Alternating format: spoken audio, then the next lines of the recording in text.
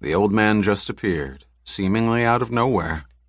The borderman was watching for him, sitting well back within the concealing shadows of a spreading hardwood high on a hillside overlooking the whole of the Strelaheim and the trails leading out of it, everything clearly visible in the light of a full moon for at least 10 miles, and he still didn't see him.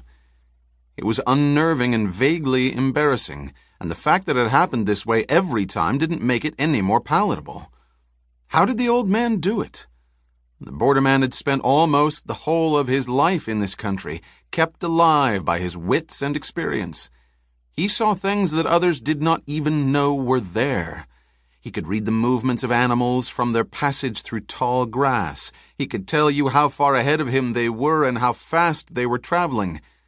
But he could not spy out the old man on the clearest night and the broadest plain, even when he knew to look for him. It did not help matters that the old man easily found him.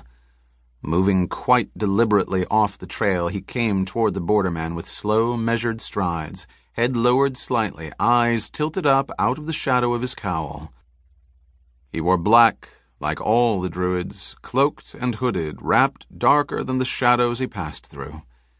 He was not a big man, neither tall nor well-muscled, but he gave the impression of being hard and fixed of purpose. His eyes, when visible, were vaguely green, but at times they seemed as white as bone, too.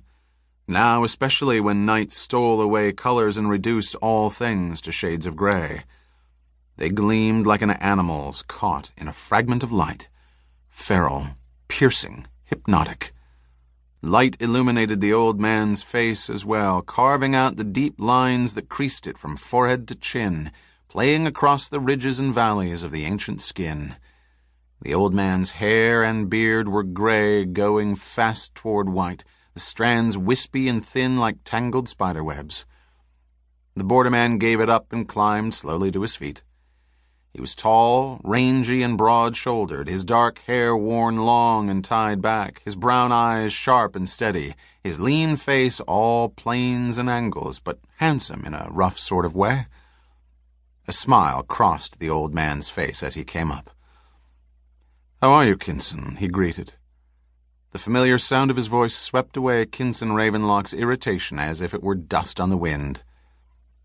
"I'm well, Bremen," he answered, and held out his hand in response. The old man took it and clasped it firmly in his own. The skin was dry and rough with age, but the hand beneath was strong. "How long have you been waiting?" 3 weeks. Not as long as I had expected. I am surprised. But then I am always surprised by you." Bremen laughed.